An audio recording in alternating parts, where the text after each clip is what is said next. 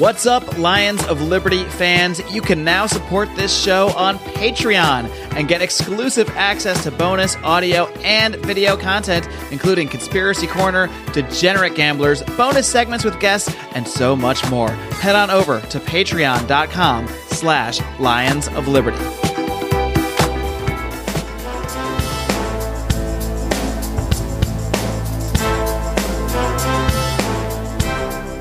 Welcome to Felony Friday, a presentation of the Lions of Liberty podcast. Here is your host, John Odermatt. Felons, friends, and freedom lovers, welcome back to another edition of Felony Friday, a weekly show right here on the Lions of Liberty podcast. Of course, Felony Friday is a show where we focus on the criminal justice system, or more accurately, the injustice system that so many people suffer from in this country. This show, Felony Friday, it's about exposing this broken system, of course, but it's also about, as you've heard in the past, longtime listeners of this show know that felons come on this show and share their personal stories, their stories of overcoming obstacles and fighting their way to become successful after prison. But it's also about really examining changes in the law. And in this case, today's episode is going to be about one of those such changes. In this case, a very positive change. My guest today, we're going to be talking about the recent bill that signed into law that legalizes industrialized hemp and the effect on the industry, most notably CBD oils and those types of products, and if they're legal, how they're regulated, things like that. This is a really exciting, informative episode, so you don't want to miss it. You might want to grab a pencil and a notepad so you can keep track of the stuff that my guests and I talk about today, or you can just go to lionsofliberty.com/FF158. That's where all the notes and links and stuff that my guest is going to reference today and we're going to talk about. You can find all that stuff there on the show notes page because this is episode 158 of Felony Friday. So let's get rolling right into today's show. My guest today on Felony Friday is Mike Meharry. Mike serves as the National Communications Director for the 10th Amendment Center. He's written 3 books: Our Last Hope, Rediscovering the Lost Path to Liberty; Smashing Myths, Understanding Madison's Notes on Nullification. And for his 3rd book, Mike teamed up with 10th Amendment Center Executive Director Michael Bolden in writing Nullification Objections, Dismantling the Opposition. Last time Mike was on this show, that was back on episode 135, we talked about his fight with local authorities in Lexington, Kentucky, about their growing use of surveillance cameras in that area. And this time, we plan to talk about most of the show about CBD oil. Obviously, it's in the news right now in December with hemp being legalized, and we'll talk through the benefits of CBD and the regulatory environment today, the changes there that we're seeing in that market. So, Mike, welcome back to Felony Friday. Thank you so much for having me. It's always a pleasure. Well, thank you for coming on the show, man, and thank you for all that you do in your fight, your work for the 10th Amendment Center. And, I look forward to picking your brain, and I know, a lot of my listeners, when I posted about this, are looking forward to hearing about CBD and what's going on right now and what the future is. So we'll get into all that stuff. I want to spend most of the show on that. Before we do that, what's the update since, it's been several months since I talked to you last on the battle you're waging against local authorities there in Lexington. So what's new in that situation? Yeah, I'm still fighting with local authorities here in Lexington. We've now entered into the 2nd year of the legal process, which I guess is evidence that the wheels of justice grind slowly. I don't remember specifically where we were when we actually did the interview, but just to give people a quick overview, I did some open records requests actually in the summer of 2017 now, trying to get information about cameras that the Lexington Police Department are using. They're super secret cameras, and they don't want to give any information about them. And so I did an open records request, and they denied the information. And so then I appealed to the state attorney general, and the state attorney general sided with me, told the city to hand over the information. The city instead decided to sue me. So then we entered into the court for it, which was in the October of 2017 is when the lawsuit actually started. And in that time, I have won twice in circuit court here in Fayette County. And now the city of Lexington still doesn't want to give up the information that they've been told 3 times to give to me now. And so we're going to the Kentucky Court of Appeals. And so right now we're basically just in the process. The city has filed its appeal, and we're working on our response. I think it has to be in at the end of this month. So I fully expect if we talk again in the fall, this will still be going on. It's gotten to the point of being absurd. So, I mean, what's the end game here? Is this for you to win? I guess what would have to happen? Well, ultimately, the city needs to turn over the information that I want, which is basically what these cameras are, how they're using them, how they're handling the information. Just basic oversight and transparency, as far as I'm concerned. And again, it's the circuit court has twice ruled in my favor and said that they're trying to hide it under some exceptions in the open records law, and they're not doing a very good job of it. But I guess they're going with the if at first you don't succeed, try again method. So they're hoping the Court of Appeals will do something different. I don't think it will. And then I fully expect if they lose at the appellate level, it'll probably go to the state Supreme Court. And then if the Supreme Court sides with me, then they'll have to turn over the documents, so we'll get to see what they've been hiding. Okay. Well, that'll be interesting to continue to watch. And what's your website? You're tracking all that stuff you have a website for it, right? Yeah, we see you watching Lexington.com. So that's all spelled out, one big long word. We see you watching Lexington.com. Okay. I'll link to that in the show notes page as well. So be sure everyone who didn't, you could go back and listen to that last episode, 135. I'll link to that in the show notes page, and you can also go to we see you watching Lexington.com. Yep. Is that right? Okay. You got it. And I'll link to that on the show notes as well. So let's talk about CBD. I know a lot of my listeners are libertarians. They're probably very familiar with CBD and what it is. But for anybody out there who's not, let's kind of start at that level. Just a basic, it doesn't have to be long-winded, but what is CBD oil? Where's it come from? What's it made up of?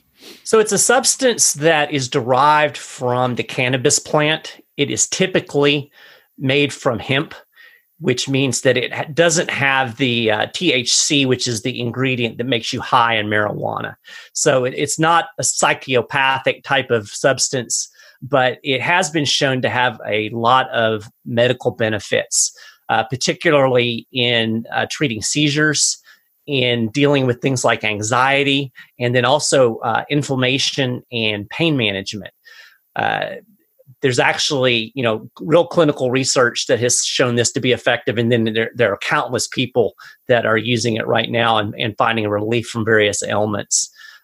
So, like I said, it doesn't make you high, but it does come from the hemp plant, or it can also come from actual marijuana plants. But typically what you see sold commercially here in the United States does not have any THC in it, or very low levels.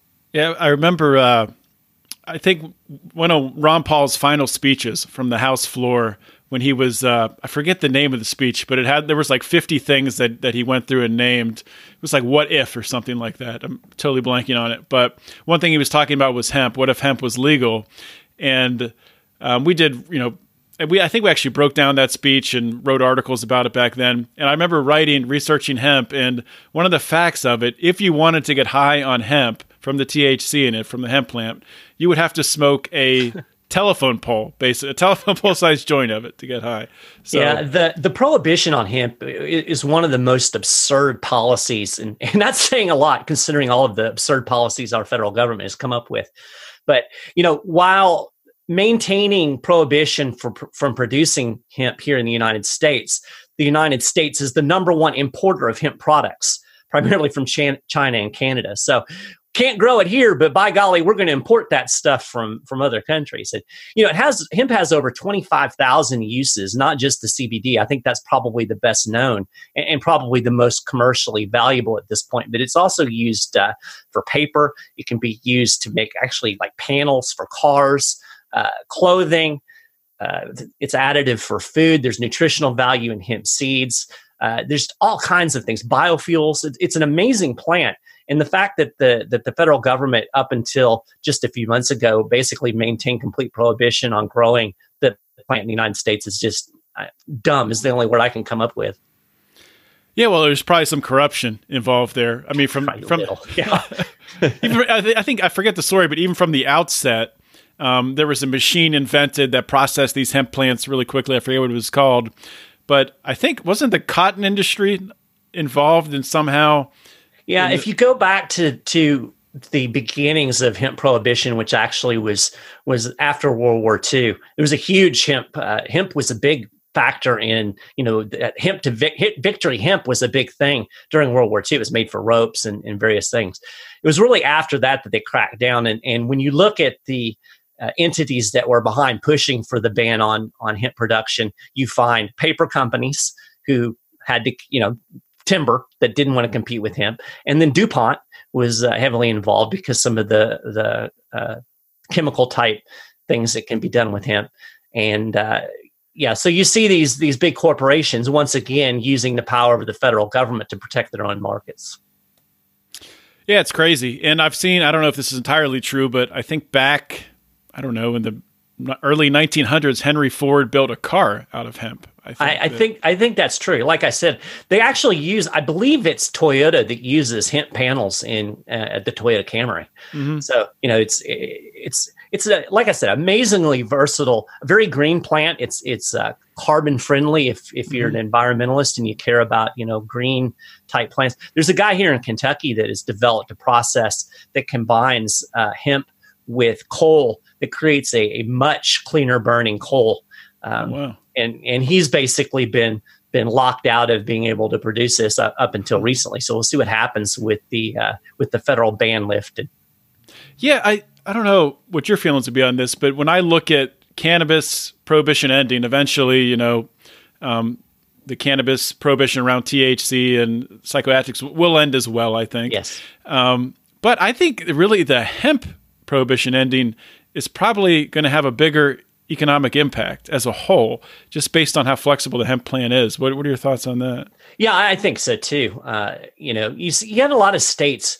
Kentucky's a prime example, and I live here in the Bluegrass State, and the agricultural economy was decimated with the crackdown on tobacco. This was a tobacco-based agricultural economy. Hemp grows. Kentucky was one of the number one hemp growing states in the United States up until the federal government decided to ban it. And so there's tremendous potential, especially with what we're seeing, the development of CBD, and then of course all of the other potential things that you can do with hemp. There's a huge market for this plant. I think once markets really get going without the fear of any type of federal regulation, that you'll see even more things developed using hemp plants. So I really do. I think it's going to be a huge economic boom for a lot of agricultural states. And I'm really excited about it. I've got a lot of friends that have been involved in this industry for a long time. They're excited about it. They see the potential to make money. And on the other side of that, where there's a potential to make money, that means there's people that are going to benefit from these products and medications and all of the things that can come out of this, because, where there's money, there's markets, and that means people want this stuff. Absolutely. So let's dive into CBD a little bit. And before we get into the regulatory side of it, I know we talked beforehand and you've had some personal experience with it. So if you wouldn't mind sort of sharing your story with CBD. Yeah, absolutely. I have very severe osteoarthritis in my hip. It was diagnosed a number of years ago, and then it got significantly worse last summer. And I also play hockey. I'm a goalie and I play ice hockey. And it had gotten to the point where I really was having a hard time playing with the issue with my hip. But I'm just not at the point that I want to, go through hip replacement and do surgery. So went to the doctor, got some x-rays to see how bad it was. It's bad. And started doing physical therapy and just trying to come up with a regimen that will allow me to function relatively normally with less pain. And one of the things that was suggested was that I try CBD oil. And so I thought, well, why not? Was that suggested by your doctor or Just no, actually, your it research? it was suggested by a friend of mine who is in that business. She said, "Hey, this is something that's helped a lot of people. It might be beneficial for you." And at that point, I started doing some research, started reading about it, and found out it does indeed. There actually are clinical tests that show that it is beneficial for people with inflammation and pain. And so, I started doing it I guess it's probably been about 3 months now. And I honestly have completely weaned myself off of the Tylenol and the ibuprofen and the Aleve. I'm not taking anything at all That's other great. than the CBD. And I've got bone-on-bone arthritis, and I'm playing hockey. So, I still have some pain. I'm not pain-free. I'm never going to be pain-free, but it has certainly worked. And, some people might say, well, it's all in your head. Well, I don't care where it is, as long as it doesn't hurt. The hard part for me was kind of trying to figure out the dosing. Dosing with CBD is kind of confusing. There's some pretty good websites out there that people can go to, but finding the amount that works for what you need it to work for is kind of tricky with the various products. But I went to a retail store, brick and mortar place that had some folks in there that were pretty knowledgeable, and they kind of helped me figure that out. And it's been smooth sailing. There's no side effects. It's great. I'm a big believer in it, and I think the proof is in the pudding. You can come to Lexington and watch me play hockey with a bunch of other old men. You can see it works. That's awesome. So with the dosing, just to touch on that again, is it just, when you say it's sort of dependent on the intended use, you need to, like, if, for example, is it maybe more dosing for more inflammation you have and less for more of a minor injury, or is that? I don't know the rhyme or reason. My approach to it was I started with the really low dose and then kind of built until I got to the point where I felt like that there was real effect. And I did some research again. The difficulty is that different hemp products have different concentration of actual CBD. So you have to figure out how many milligrams you're getting in a dropper of the product that you choose. That was kind of the tricky part for me. Gotcha. But there's some formulas out there that help you. And then I kind of looked and what was suggested for inflammation was between a certain range. I started at the low end of that and kind of built up to it. And I feel like at this point that it's working for me. So. How do you take it? Because I know you can get it in capsules, you can get it in the oil in the dropper form. People put it in their coffee. How do you take it? I do the oil under the tongue. Okay. And then I've also got a cream, which is if anybody's used like BioFreeze or one of those products that kind of gives you the cold effect. It's actually a concoction that is BioFreeze type stuff. And then every once in a while, I'll get like the gummies and chew on one of those like right after a game if I kind of want to up the dosage a little bit. Okay.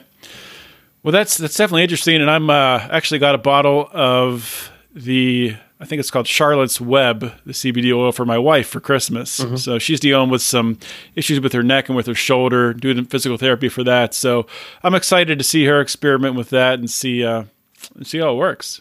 Yeah. Well, like I said, I mean, I'm anecdotal, clearly, but it has definitely worked for me because, like I said, I was popping ibuprofen and Aleve pretty frequently, and I haven't had any at all. I'm not even taking it after I play anymore. So, and granted, I'm doing physical therapy and there's some other things. I think it's part of a broader treatment, and I would definitely recommend anybody. I'm not giving health advice. I'm not a doctor. I'd recommend talking to your physician and doing your due diligence and research, but. There's plenty of information out there, and even the Wikipedia page is really interesting. I had no idea that your body has a cannabinol system, that there's receptors that CBD attaches to. Like this exists in your body. This is a known fact. I had no clue. So, definitely worth doing some research on that just to kind of inform yourself. Yeah, so it would make sense that you could supplement with it. I mean, it's crazy. This stuff was prohibited, but right. Anyway, so let's get into that because now it's not, or is it still prohibited? Because it's kind of confusing. It is. It is extremely confusing, the legal environment right now. So Let me just I think probably the easiest thing to do is just let me run down what the Farm Bill did and what it didn't do. So up until Trump signed the Farm Bill, hemp was only legal within a research program or a pilot program that was run by a state where they had legalized it and created the process. Up until the new Farm Bill, it was technically illegal to sell hemp commercially, and this included CBD and any type of hemp products that were domestically made. Now, the cool thing is, all those products were out there. I mean, you can walk into shops in California and get a cup of coffee with CBD in it, and you could do this before the 2014 bill was signed. So, as states began to open up markets for hemp, a lot of them basically finally just said, you know what, we're going to ignore the federal law completely. We're going to allow commercial sales. And, a number of states did this. I think there were 17 states total that were just flat out authorizing commercial sale of hemp products and CBD.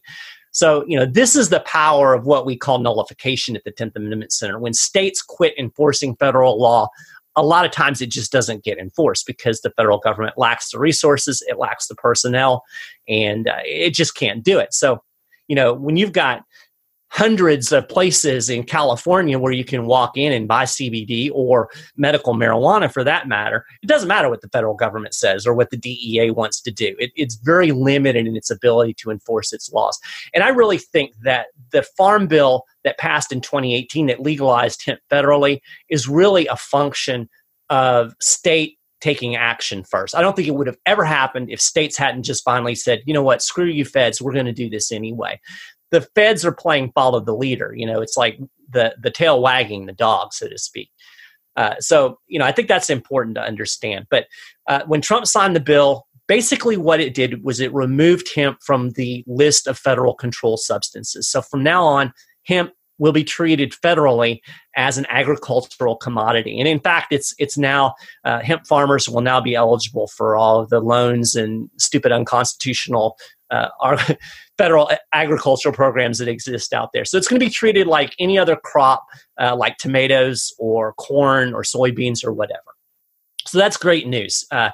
Now, it doesn't change state regulations. States could still choose to completely ban hemp if they wanted to.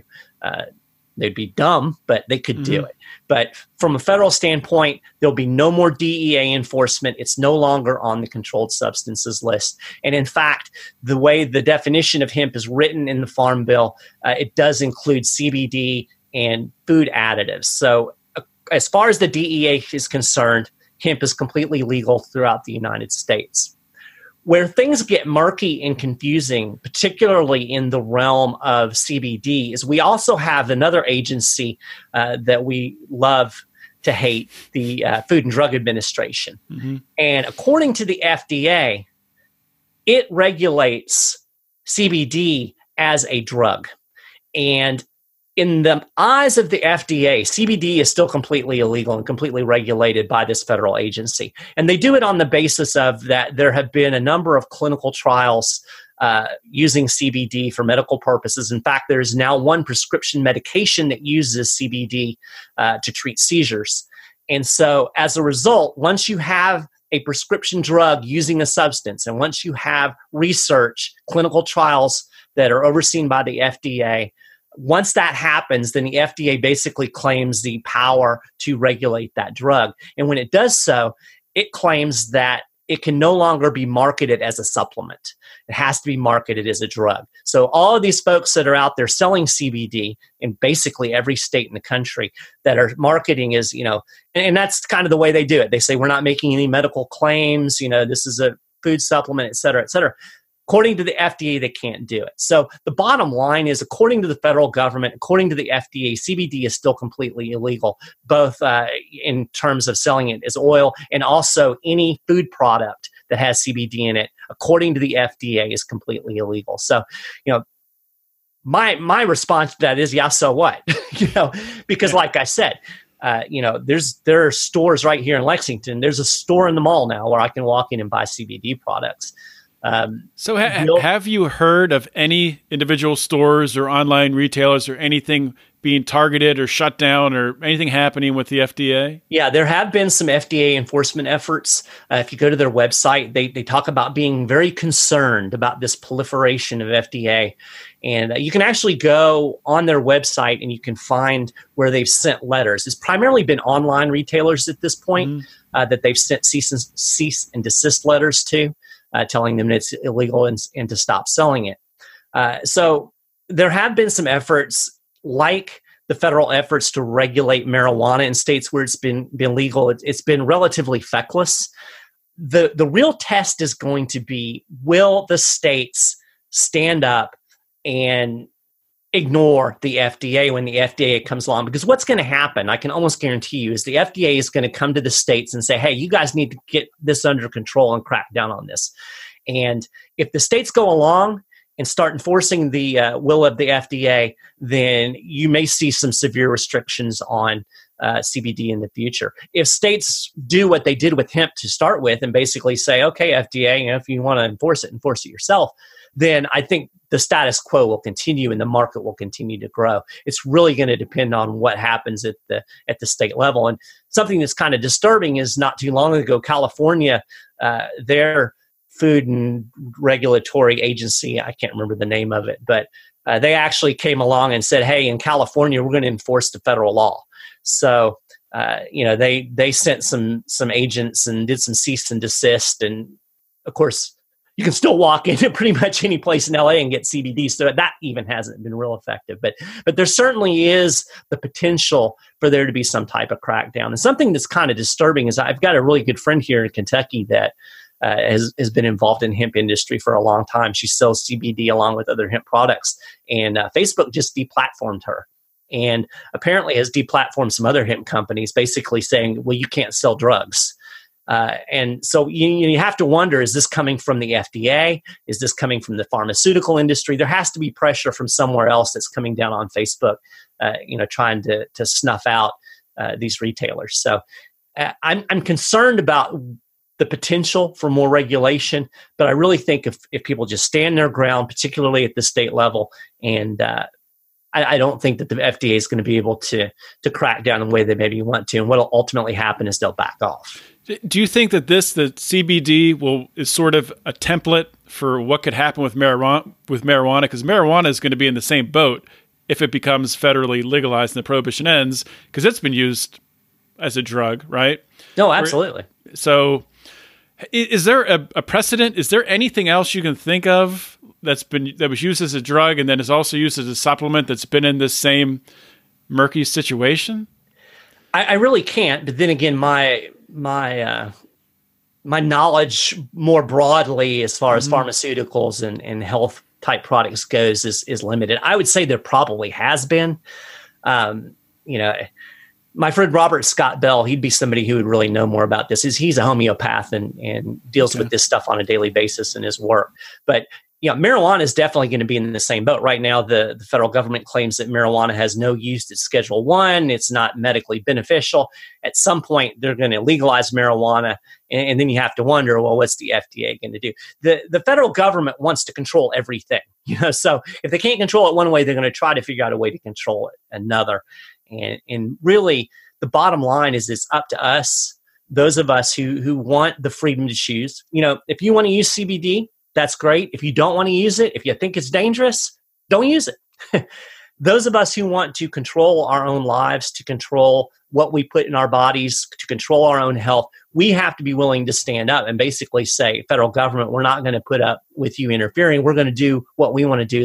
As my friend Robert Scott Bell always says, stop asking permission where none is required. And I think that's the attitude we have to take. And we have to insist that our state regulators and our state legislators take that same approach. Because like I said, if the states don't enforce it, it's not going to get enforced. If the states go along with the feds, then we're going to have problems. Yeah, and I'm sure there will be some states. I mean, you said California was already making moves to enforce it. So there will probably be a push and pull back and forth. And I don't know. I would be shocked with hemp being legalized, industrial hemp being legalized. It's going to be so plentiful.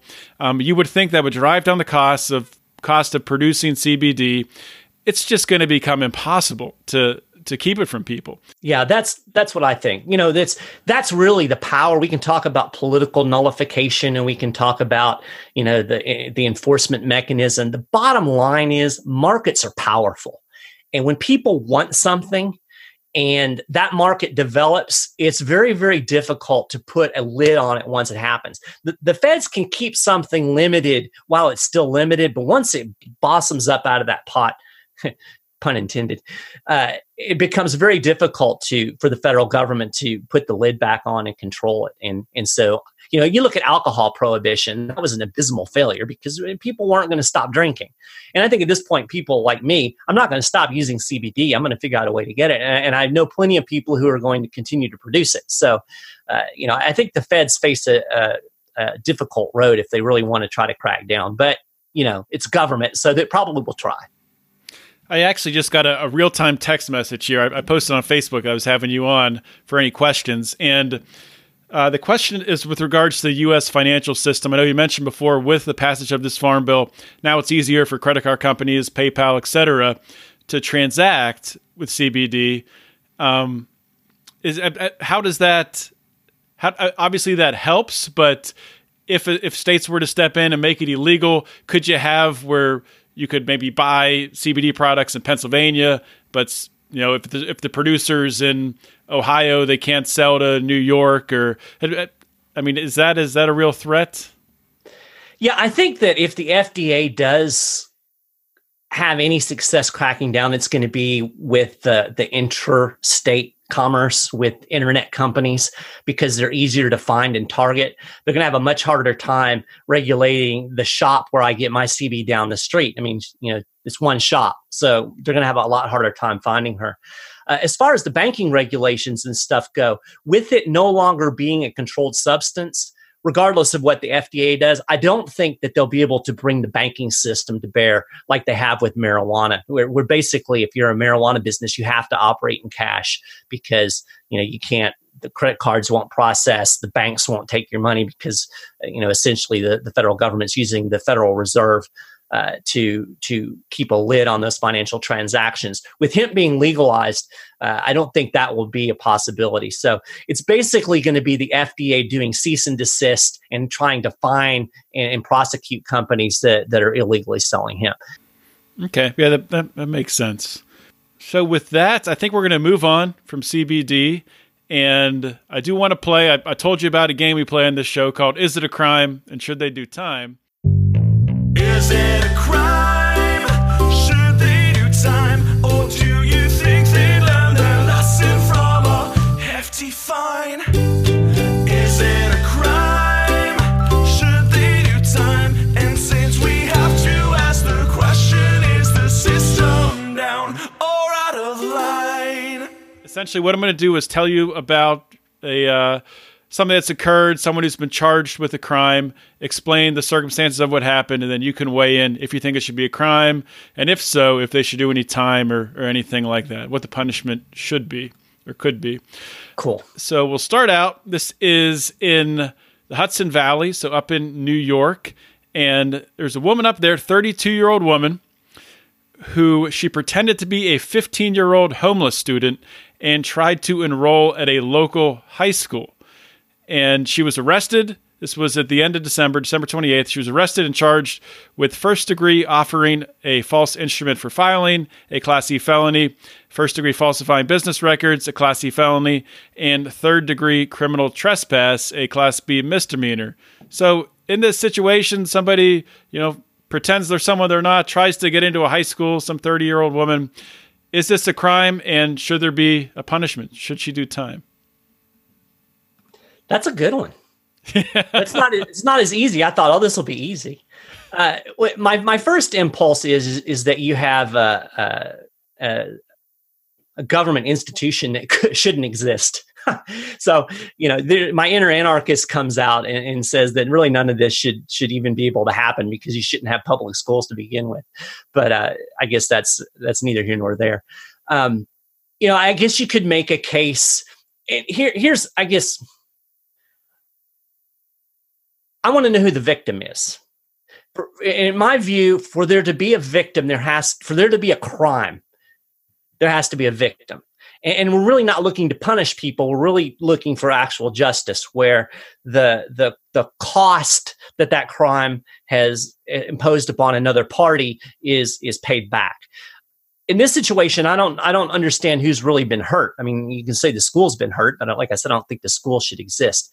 I think in general, fraud would be something that would be punishable, because you can use fraud, and there can be a victim of fraud. If you say you're something that you're not, in order to get me to provide you some service or to give you some asset, then certainly I would be a victim, and in that case there would be a crime. But in this case, an institution that I don't really think legitimately should exist is the quote unquote victim. So I'm kind of sympathetic to this woman, but in general, I think you could make a case that fraud would be a crime. Mm-hmm. Yeah, I mean, certainly, charging her with a felony and saddling her with that for life is not going to help this woman who obviously has some problems. Right. But if we did break this down and we made it a private school, private schools could have their own, do have their own requirements and age limits and et cetera. Problem solved. She tries to enroll, they figure it out, she's out the door. And that's exactly. And I guess theoretically in a private legal system, if the school wanted to, it could go after her for whatever cost it incurred in educating her. But I mean, who in their right mind really would? Only the state would come up with something like that to want to punish somebody in that situation. Absolutely. Well, here's the second one here is also interesting. I think I know how you're going to weigh in, but it's still interesting discussion. So this is out in Colorado, and an Evergreen, Colorado man got charged. No, he was convicted. It's a felony conviction for illegal outfitting activities. So what this guy was doing essentially was hunting mountain lion, I guess, without the proper permits. It is legal to hunt mountain lion in several states as long as you have the proper permits and it's during the state mandated season. This guy was doing it out of season, and he was also contracting his services to other people and helping them to hunt mountain lion and process them. So he ended up being charged with, I think at the end of the day, he's lost his Second Amendment rights. He's prohibited from ever possessing a firearm. And I think he has 2 years of supervised probation. And yeah, I think that's it. So no jail time. So with all of this, with knowing what's happened here, should this guy, Andrew Pashley, did a crime occur here, and should there be any punishment, any time? Yeah, I think in the big picture there was no crime. I mean, the crime was again against the state. Well, who's the victim? Nobody's the victim, and the state's just mad because he didn't get the right permit. And so, from that pure perspective, I don't think that type of crime should exist. This is another example of something I think that would be solved with private property rights. If in a world where people control their own private property and there's not this blanket institution that's trying to dictate everything for everybody, you might have a plot of land and you might be, hey, hunt away, come on my land and hunt mountain lions, and follow my rules on my property. And if you don't follow the rules, then there would be recourse in a legal system. But another person might say, I'm not going to let you on my property at all. So really, this is a private property issue to me, and the state coming in and imposing its will on all property everywhere, I think is pretty absurd. And so there's my inner decentralizer coming in. So I agree with you. Private property is the answer in our current environment, where we do have hunting seasons and whatnot. If you hunt outside of those seasons, you can be charged with a crime and convicted. Should there be? Do you think there should be any penalty for poaching and going outside of those limits? Is there something morally wrong with that?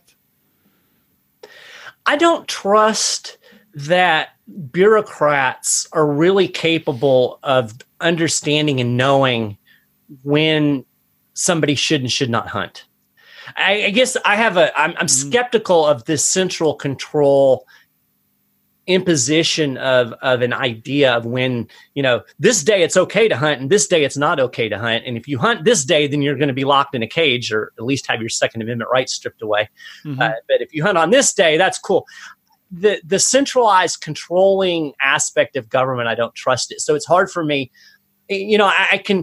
I think you could make some moral cases for overhunting and those type of things, but I'm not sure how you enforce that by edict, particularly by government bureaucrats. And maybe I'm being a little bit too wary of government, but I don't think so.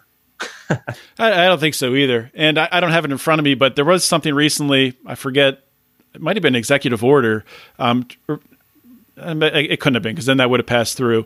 But what Trump was trying to do, I think out in Wyoming, was legalize the hunting or end the prohibition of hunting of grizzly bears, because there's so many of them now. They're really, I don't know if they've passed the threshold for being endangered or not, but at least in that area, there's so many that they're starting to cause problems, and it becomes a public safety issue. So now you have government creating this public safety issue because they're not letting these sweet old grizzly bears that'll tear you apart. They're not letting them be hunted. But it's private property solves it. I guess I'm just having trouble with how do we get from where we are right now to that private property society, and it's hard to even envision the path. Like, for example, talking about CBD and legalizing marijuana, I can see that path happening. Definitely in our lifetime, but with getting private property straightened out, I can't see the path forward in our lifetime. That's why I'm a big advocate of decentralization. And, I would much rather see a state impose its hunting regulations as opposed to having some type of federal regulations that apply, over however many millions of square miles that encompasses the United States. And then from the state level, I'd rather see it move down to the county level and then ultimately down to the individual level. But I think the key to more liberty from a practical standpoint is decentralizing, devolving power away from central authorities and dispersing them among multiple jurisdictions, because then those jurisdictions have to compete against each other. You can see where this did not work over here and this worked great over here, and you have competition just like you do in a regular marketplace. And obviously that's not a perfect system either, but I really feel like that decentralization is the path forward. And that's really, the work of the 10th Amendment Center is focused on devolving power away from the federal government back to the states. States aren't perfect. You don't have to tell me about that. But again, it's much better to have 50 states making regulations on hemp than it is to have universal federal prohibition. And we're kind of the first step toward liberty at the 10th Amendment Center. Decentralize things away from Washington, D.C., devolve down to the state level, then devolve it down to the county level, and then ultimately we want to devolve it down to the individual level. Awesome. Mike, thank you so much for coming back on the show. If you could just tell people where they can find your work at the 10th Amendment Center or your work anywhere else, just plug away. I know you have a bunch of podcasts as well that you do. I got all kinds of stuff. So the main place I want people to go check out is 10thamendmentcenter.com, and you spell out 10th. And there you'll see all of our work. There's an article there that gives an overview of the CBD law if you're wanting to kind of get down into the weeds and see what the FDA is actually saying. But we work on a whole broad range of issues, from marijuana to firearms to healthcare, all working to, again, devolve power away from the federal government back to the states, which is what was intended in the first place. So check that out, 10thamendmentcenter.com. You can find my own personal work and my own podcast, which is called Thoughts from Meharry Head. I do it every other week, and that's at michaelmeharry.com. And I also post articles there from time to time. I've got a really good resource for people that are interested in the Constitution called Constitution 101 that you'll find on that page that goes through some of the various clauses in the Constitution, like the Supremacy Clause and the Necessary and Proper Clause, and explains what they actually were understood to mean during the ratification and at the time they were written. So there, if you're a Twitterer, I'm at mmeharry 10th with the 10th. I'm a really bad Twitterer, but I am there. You won't see any great Twitter wars, like if you're a follower of Tom Woods or Mike Malice or somebody like that. But I'm there. And then if you're a Christian and you're interested in libertarianism, voluntarism, and Christianity and how those things intersect, I have a website called godarchy.org, and also do a podcast over there on Christianity and anarchism, basically. So not for everybody, but if that's your cup of tea, then definitely would love you to check that out. So, but 10th Amendment Center, that's the most important link. Check that one first.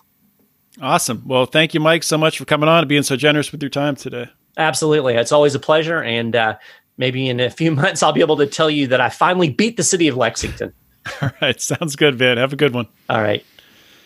I want to tell you guys about a new podcast. Friend of the show, friend of Lions of Liberty, Rachel Kennerly. She has a new podcast that focuses on cannabis. She brings on, much like Felony Friday, where I bring on people to share their story about their experience in the criminal justice system, Rachel brings on people to share their stories about how they've used cannabis to heal themselves, how they've used medicinal cannabis to find healing. The show is called Cannabis Heals Me. And on the show so far, she's interviewed a couple who has a child with epilepsy, using the cannabis to treat the epilepsy, someone with a traumatic brain injury, a lupus survivor, and a woman who has a medical condition referred to as suicide disease. They publish one episode per week. You can find the episodes wherever you find podcasts, or you can check out the website at cannabishealsme.com. All right, let's get back to today's show. Hope you guys enjoyed today's episode of Felony Friday with Mike Maharrey. Mike is just a really cool guy, really laid-back guy to talk to. I always enjoy getting to pick his brain and ask him about issues such as what we talked about today with CBD oil and all of the regulations surrounding it. So hopefully you guys learned a lot from it. I know I did, and I actually came away with a lot of other questions too.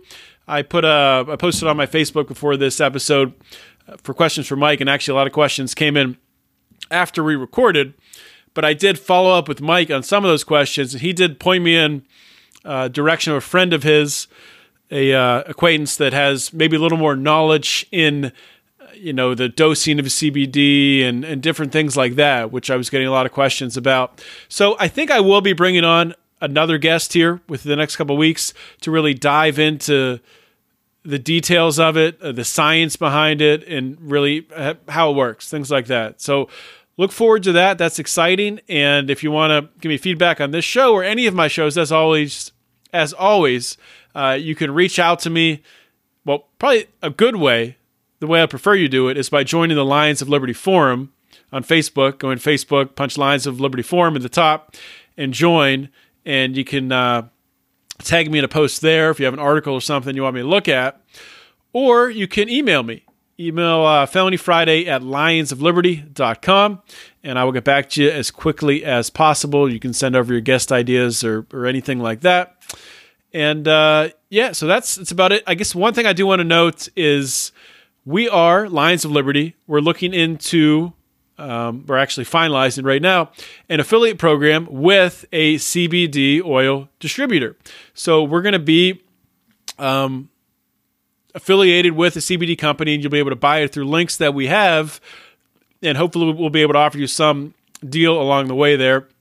I'm not exactly sure how that's going to work, but as soon as that's up, I will let you guys know. Hopefully for next week's episode, I'll have more information on that.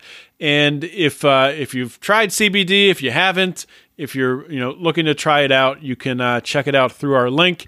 And of course, like I said earlier, I will effort to land another guest or two to get you guys some more information on CBD and the future of it and what we have coming down the pike here. So exciting stuff. I'm excited about it.